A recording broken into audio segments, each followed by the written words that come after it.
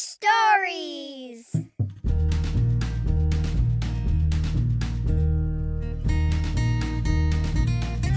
Fish Stories! Fish Stories.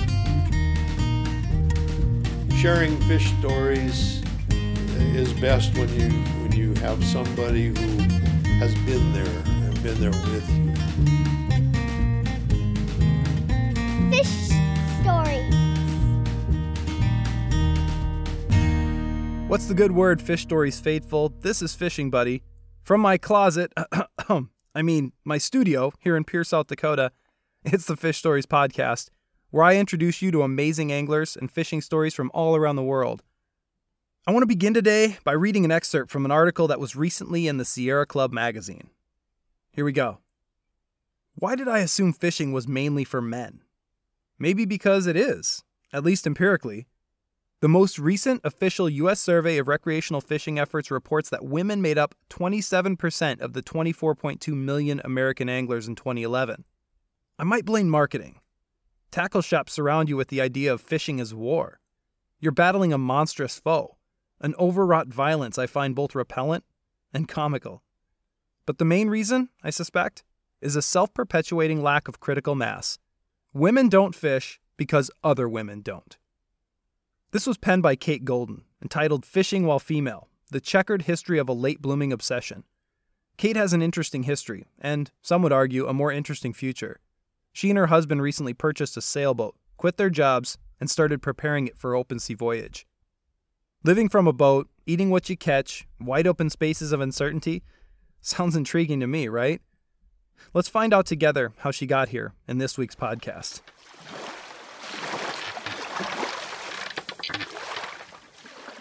You know, I came about your story in the Sierra Club magazine. Mm-hmm.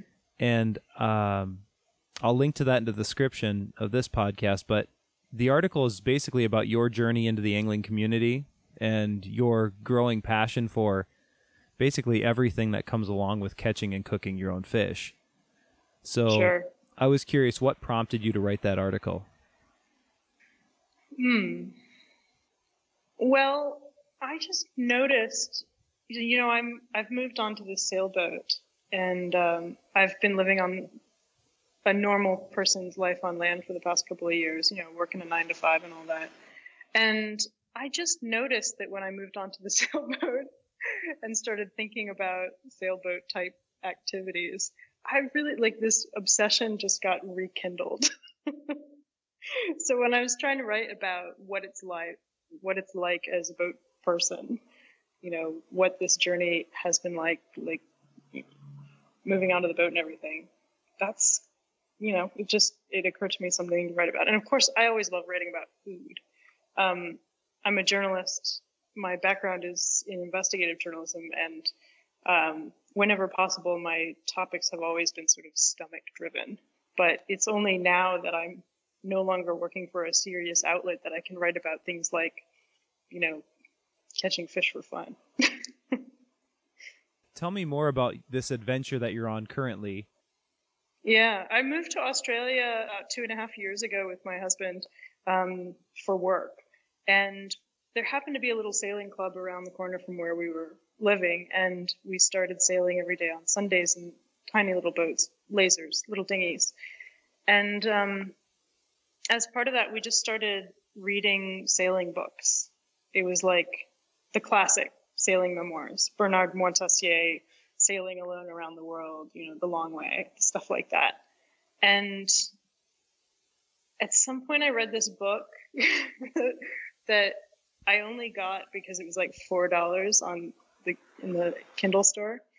And it was called Get Real, Get Gone, Become a Modern Sea Gypsy and Sail Away Forever. And that's a great title. I didn't even think it was a real thing. I just thought the title was hilarious. And I was like, I'll pay $4 for that. And the authors had this incredible attitude toward life and boating. And they really bridged the gap for me that I think probably a lot of people feel when they hear about people doing strange sailing adventures and things like this, that it doesn't seem like a thing that a normal person could do. I mean, it's not like I grew up in some sailing family. So tell me about where you grew up. I'm from suburban Maryland, and we didn't really do much fishing in those days. Once a year, maybe twice a year, we'd go down to the Chesapeake and try crabbing. Very low-level crabbing. Like, I don't think we got a crab trap till I was 16 years old, and I just thought it was the most amazing invention. Not that we ever caught anything, but Did you enjoy doing that? oh yeah, I mean, I loved it. It's just that it didn't feel like a thing that you would do like all the time. It was like a once a year kind of trip. It was a big damn deal. So the boat you're on now is named Argo. Right. Did you guys come up with that, or was it named prior to you acquiring this boat? Tell me about how this you found the boat and how the name came to be, if you know any of that. I don't know. I would love to know. It's a great name because obviously Argo is the boat that Jason sailed around with his Argonauts, having adventures and looking for golden fleeces. But the boat came with the name, and I have dug a little bit into the boat's history, but I haven't been able to learn much about the specific boat. So our boat is a Nicholson 32. Nicholson is the maker. It was probably Kemper and Nicholson. And it probably dates back to about 1966, although when we were sold the boat, we were told it was 1979. This is just from looking at like old boat diagrams. This was it's a classic seaworthy boat with like a deep keel. It's a very narrow sort of boat. It's a lot smaller than a modern 32-foot boat. It's a Bermuda sloop, and it's just one of those really lovely, tried and really well tested old boats. When I looked into the history of Argo and the Nicholson 32s, I learned that in Sydney, boat building used to be a huge industry. Like the waterfront here looked so different; it was much more industrial, and there were a number of Nicholsons of these boats that were built in the mid 60s. And it just strikes me that it was such a different time. Like you look in the newspapers from back then, and there was an article about every stage of the Nicholson's development, like the mold getting shipped down from England and the first one coming off the line, and there were big ads in the paper for sailboats and things like that. It was just such a different world. So our boat kind of harkens back to that time of when sailing around the world was a more popular thing for people to do, I guess. So whose idea was it? Was it your idea or your husband's idea to acquire this boat, and how did you come to acquire it? I know this is a little bit unusual, but it was my idea. I gave the Crazy Sea Gypsy book to Wesley because we share a lot of our books. And we're just sitting in bed one night, and I turned to him and I'm like, would you ever want to do something like that? Just, quit our jobs and move on to a sailboat and live cheap and see the world? And he actually said yes. So were you surprised by that? Oh, absolutely. I mean, Wesley had like a normal person. He was on the academic track until he quit his job in September. It's not the sort of thing that you take off a couple of years to go sailing in the middle of. Sure. He's a research statistician and I'm a journalist, and you can see how a journalist might want to be fancy free, but the statistician it's not that kind of job, really. You don't meet like a lot of traveling statisticians. But you asked about like how it all started. It really started with that question and us kind of both realizing that we would do something that crazy. And then we just tentatively started looking to see like, okay, so how much is a boat, the sort that you would sail a long way? And what could you find around here? And it just kind of got, I don't know, just snowballed. And we started boat shopping, and soon enough we found Argo, Argo was not the first boat that we put an offer on, but she was much cheaper than the one that we had just walked away from. And it all worked out, obviously. Well, so far. In progress. In progress. What is your timeline like, Kate? You guys are in Sydney right now, and I'm guessing you're working on this boat. And I know you have a blog up about your progress and about your prospective journeys. And so what does your itinerary, if you have one, or your timeline look like for these adventures? So we've quit our jobs. We quit our jobs back in August and September, which was about, I think, 8 or 9 months after we decided to do this. We were both getting paid pretty well, so we just worked as long as we could stand it before we quit. We moved onto the boat in August and have been working on turning the boat from basically a day sailor into a real ocean-going cruiser. So cyclone season is kind of the main thing that we need to plan around in terms of weather. And that goes through April, May. Like, we wouldn't want to start going north toward cyclone areas until then. So pretty soon, and I would say like in the next week, we'll have our anchoring system set up. It's very exciting. And we'll start sailing around a few days at a time, and then longer trips and up and down the Australian coast. And then perhaps in May, we'll head out to New Caledonia, which takes about a week going from Queensland. And from there, I think it's about 2 days to Vanuatu. So we would spend some time in those countries, but I'm not sure what happens after that. Like, I have never been one for a huge long-term plan, but in this case, it's even less so because we're just figuring out whether we like this lifestyle, and whether we can hack it. And there's a lot to learn along the way. So I think we'll just see how it goes and then decide. Do either of you have sailing in your background? Does Wesley have sailing roots? No. Okay. Okay. Just the dinghy sailing. Although we got to be pretty good laser sailors. And as far as the actual sailing, dinghy sailing is really good training for sailing larger boats. It's all the same. And it's actually easier on a keel boot because you can't capsize, or at least not except for extreme circumstances. Okay. Sailing the keel boat's pretty easy. The hard part is everything else, the logistics. Just repairing the boat, understanding what the boat needs, and taking care of the boat is almost a full-time job in itself. And certainly at this point when we're getting the boat up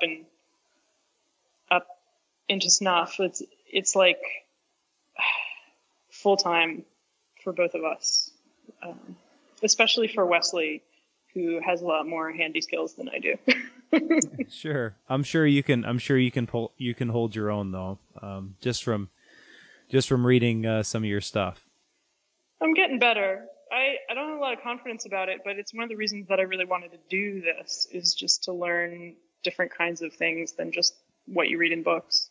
So we can get back to this here in a little bit, but the main reason that I wanted to talk to you, Kate, was because in your article you have a really cool story about coming into the fishing world and about how that came to be. And you talked about not having a long-term plan or really not worrying about that often. And it's funny you said that because that's exactly how I felt just reading your article. And by the way, I really enjoyed reading it. It was really well written, and I just really enjoyed reading it. I want you to know that. Cool. And so anyway, you were exposed to the joys of fishing by your old housemate, Meg. So tell me how this came to be. So Meg invited me to Alaska at a time when I had decided to switch careers from something else, and I wasn't sure what the two was going to be. So I wasn't sure what to do next, and Alaska seemed as good a place as any to go. And I go up to Alaska, and it's basically taking a vow of poverty because Meg got me an interview at the local newspaper. And I was a stringer, which I learned means that they string you along week by week, telling you that eventually they will give you a real job. But they pay you 15 cents a word, and I was real hungry. So, and also I just sort of didn't have any real newspaper training. So it wasn't like I had this burning desire to be, Washington Post investigative reporter or something like that. I was just like astounded by the notion that someone might pay me to write about things that interested me. So I wanted to know what was going on at that, the hatchery.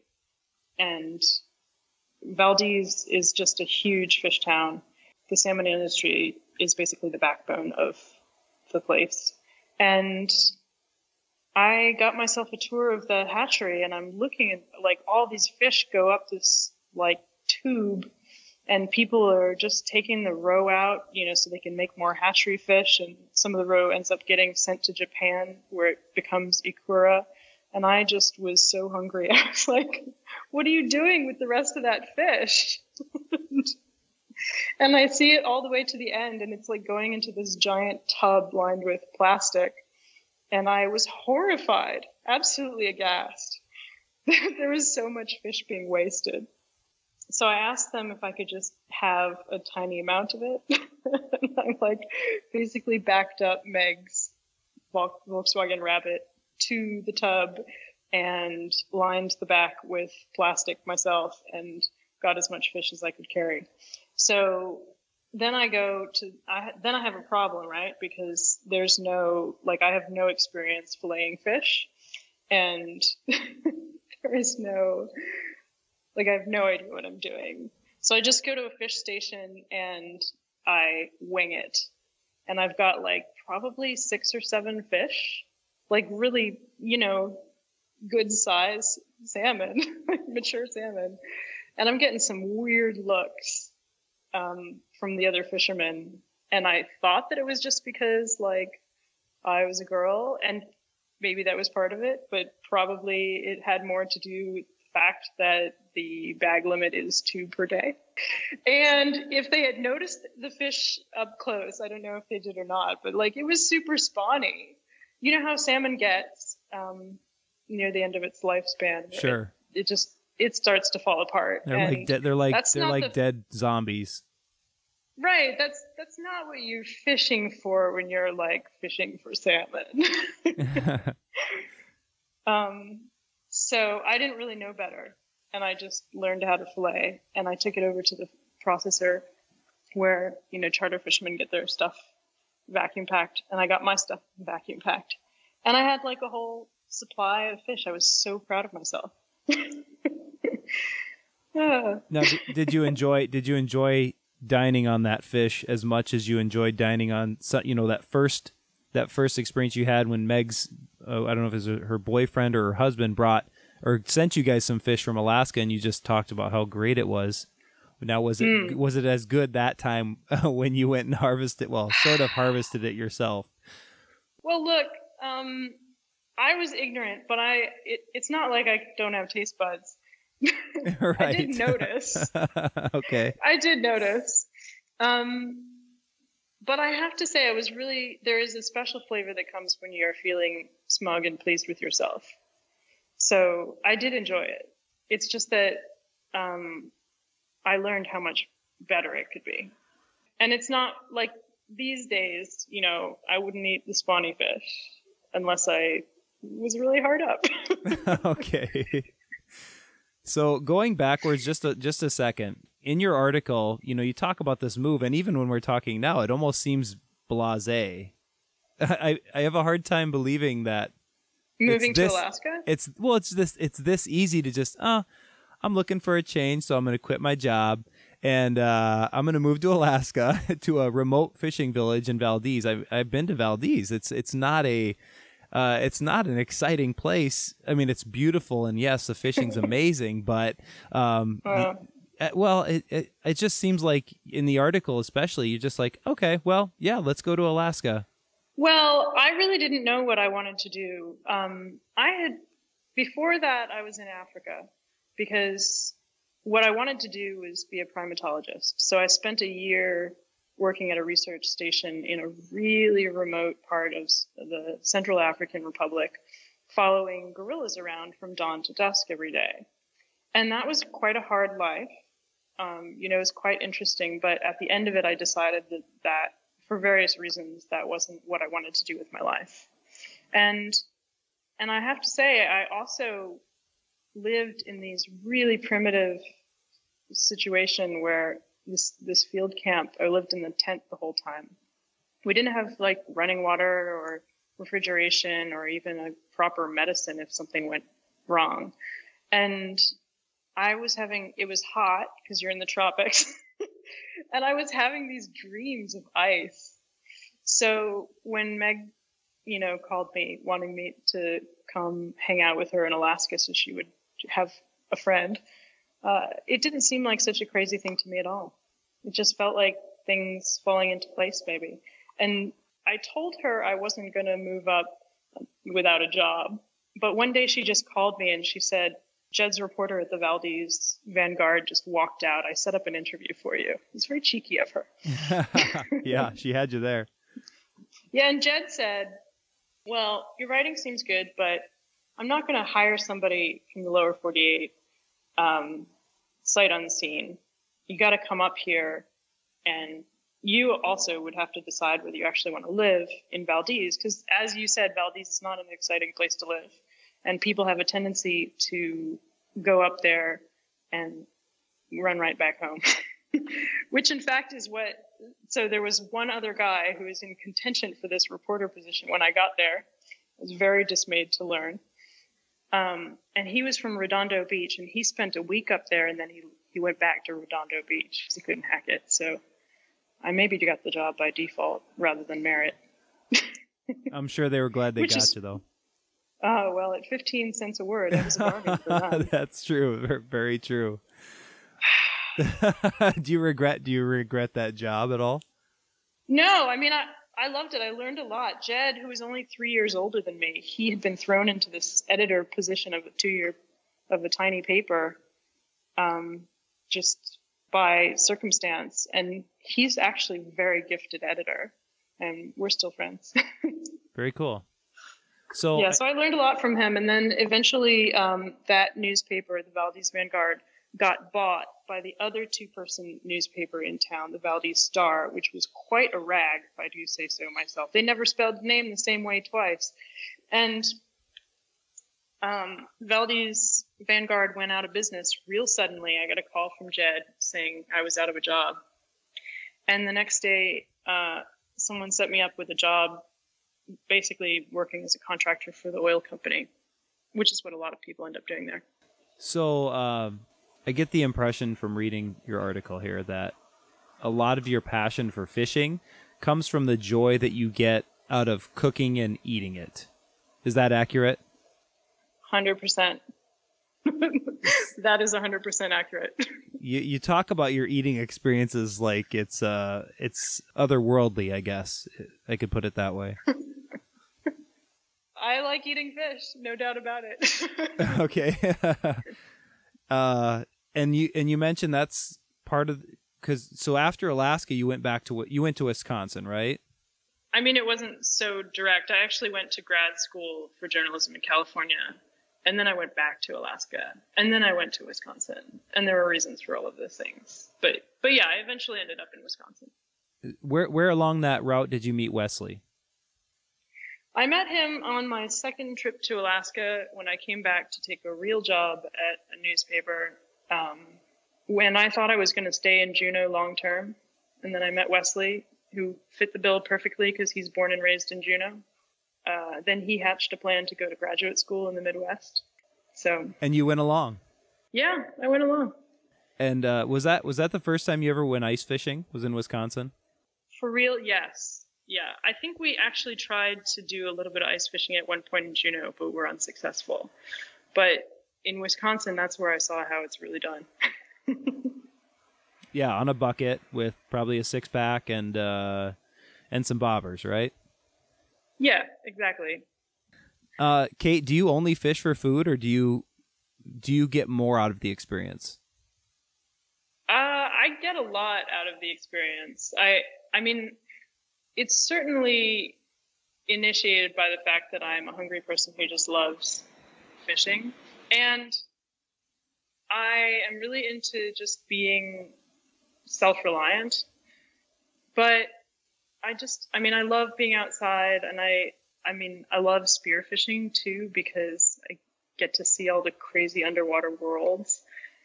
And every kind of fishing has some kind of charm to it, I think. But I don't really do like catch and release fishing. That's something that kind of doesn't sit well with me, and it's just hard for me to believe that the fish don't suffer. So I guess I prefer to fish for food and like only kill stuff if I'm gonna eat it. One of the experiences you wrote about in your article that I really appreciated was you're getting into spearfishing and still having the capacity and the interest in educating others, because you talked about an experience meeting another female who was very curious about what you were doing. You had just you'd speared a cuttlefish, and she was asking about it, and you were taking the time to tell her basically what you knew about it, and just to kind of let her know that it's not that hard to get into. Yeah, I mean, there's plenty of fish in the sea, at least where we are. For sure. And there's just not enough women doing it. Like, I would love to have some female companions when fishing. And I don't know why, as I wrote in the article, I think it's sort of just a critical mass thing more than anything else, although the marketing can be quite off-putting for women, I think. I would love to see more parity in the sport, and women feeling like they are allowed to like pick up the equipment and just try. Do you think it's getting better? Yeah, I don't know if I have enough like experience or data on that. I know women fishermen in Alaska. I know women who fish commercially, and I know women who fish, like a handful of women who fish like sport. But I really don't know any women who are as obsessed with it as a fair few men that I know. Why do you think it's important for more women to become involved in fishing? Because fish is delicious and it's a wonderful sport. There's no reason that women shouldn't experience all the charms of that sport as men do. I was kind of hoping you could tell me about your can't stop fishing philosophy. Is this something you've pondered over the years, or just come to realize in a premonition-like fashion after your first spearfishing experience? It's more something that I notice after the fact, or if someone tells me that I'm being obsessive, that like I'm casting someplace for way longer than I should, or I'm just like I can't stop until I've actually caught something. I fall into this strange obsessive mode, and later I'll be like, why did I spend 8 hours out there? Like I didn't actually. Okay, so here's a good example. That rocktail that I caught was really good learning for me because I took it a little too far. The rocktail that I put a picture of in my newsletter. So I went spearfishing for like 2.5 or 3 hours. And I know that you're supposed to like recover when you're freediving. But I didn't really know how much time you're supposed to spend on the surface compared to like how much time you spend below. And so what I was doing was basically going down, spending as long as I could down there trying to catch fish until my lungs felt like they were going to burst. And then I would come up, wait till I felt semi-okay, and then go right back down again because I was kind of obsessed. And I did this for so long. I just kept doing it until I started to feel kind of woozy. And I did get the rocktail at the end of it just because I was like, well, damn it, let's just see what those taste like. I don't want to go home empty-handed. They're actually not bad at all. Later that night, I got really sick. Like, I was hearing the fireworks from the bathroom floor. And I think that it was because I basically was diving too much for too long. I learned a good lesson to like temper the obsession a little bit. Take it easy. Sometimes you got to tell yourself. Part of what I'm trying to do is kind of, I don't know, I feel very ornery about being told I have to take a lot of equipment with me in a sport that is so dominated by marketing, and can be sort of sky's the limit expensive. So I love to go out with like the most minimal possible equipment. And that's why I talked about like starting with a princess themed pink kids fishing rod. and the same is true with my spear. It's basically that princess rod all over again. It's like the $20 pole spear. And it definitely makes life more difficult, but I don't know. It's just kind of how I'm wired. I'll get it if I really need it. I guess I kind of feel like, I don't know, some sort of pride in not looking the part almost. Yeah, because you're able to do it without all of this gear that they say you need, but you're able to be successful without it. And isn't there this kind of curse that like as soon as you get some like really fancy piece of equipment, whether it's for, you know, your journalism or your painting habit or your fishing habit, like as soon as you get the super fancy piece of equipment, that's when you like stop doing it. Or the nice piece of equipment gets destroyed. Yeah, or that. Yeah. So, do you have a favorite fishing story or experience that you talk about more often than others since you've gotten into the sport? I think a lot of my fishing stories are like I am the butt of the joke, I realized recently. So they don't tend to be like, and then I caught this monster fish and we ate for days. It's more like mistakes that I have made that are humorous. So there is one story I didn't put in my piece. It's slightly embarrassing. In Juneau, Alaska, there's a lovely reservoir dam that's about 2 hours walk up from town called Salmon Creek Reservoir. And it's one of the many lakes that got filled with baby trout back in the 1920s. And that was right after it was built. So the fish up there, they don't have that much to eat. And they never really get very big. They're these tiny little things and they're just voracious. Like, will basically bite anything shiny. And they're really fun to catch. So I went up there one day and I had my fishing rod and I am just determined to catch a bunch of fish. And I caught 16 of them that day. Was this with your Barbie fishing rod? I think I had upgraded to an ugly stick by then. Okay, good choice. $30, well spent. Right. Yeah, but I don't think I actually owned more than 3 lures. And yeah, I went up there and I caught 16 fish in the space of about an hour and a half. Like they all fit in a single gallon-sized Ziploc bag. That's how small they are. And then I walked down the mountain and I was feeling very proud of myself. And then I learned that the limit is actually 12. How did you learn that? Oh, leafing through the regulations book. And also I was doing I think I did a story at that time on the history of the brook trout getting dropped into lakes. So it's probably still there in the Valdez Vanguard archives somewhere, or the Juneau Empire archives. But yeah, I had this tendency to kind of shoot first, check regulations later, that I have really reformed over the years.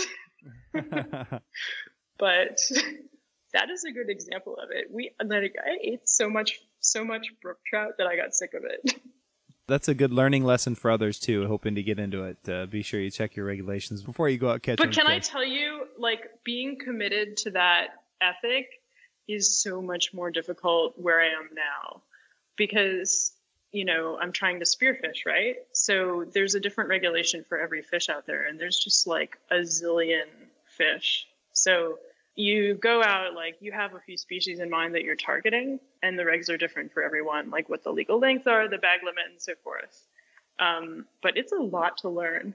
I find myself just like carrying around the regulations booklet just so that I can bone up on the identification and bag limits and all sizes and all that stuff, because it's tough. Have you found a favorite fish out in Australia, something that you prefer chasing over other fish species? I am currently trying to spear a morwong, which are one of the slower, dumber fish, but not quite as slow and dumb as a rocktail. I'm like moving up the intelligence ranking of underwater species when spearfishing. And I have just figured out where a sort of morwong city is around Sydney, and I just got to go back there and make it happen. I guess I have one more question. What does Wesley think about your obsession? Oh, he benefits. He also likes fishing. He doesn't like it quite to the level that I do, but he grew up in Alaska and has a firm love for the sport, I would say. We used to work in the same building in Juneau, which was it was like the Juneau Empire newspaper building was right on the water, and they rented out half the building to other firms. So Wesley worked at this engineering firm, and we would meet for lunch at times and just go fishing like right across the street. So he's my fishing buddy. Now you just have to take him spearing with you. Oh, he got himself a spear at the same time. Good deal. So we're in a little bit of a competition. Good deal. Where's he at on the slow dumb scale, by the way? He's also at Bream. Okay. Well, I really appreciate you again for taking the time and telling us some stories about your life as an angler, and thanks for helping to promote the sport. I think it's really important, like you said, to get everyone involved, and more women especially. So thanks for what you do. Yeah, happy to chat with you. It's been fun, and I'm really looking forward to hearing what happens in Kazakhstan.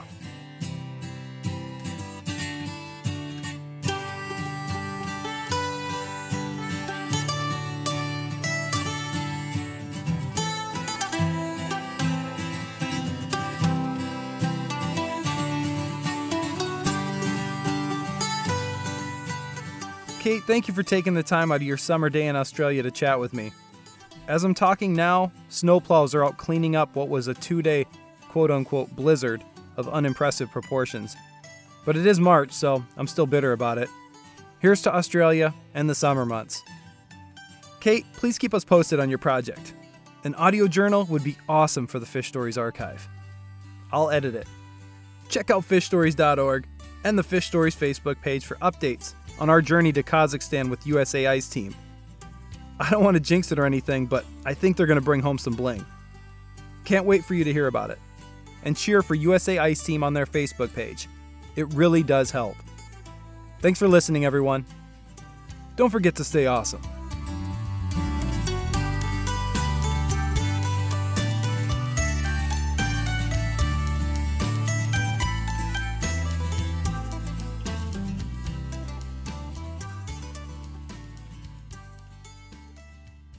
Fish Stories.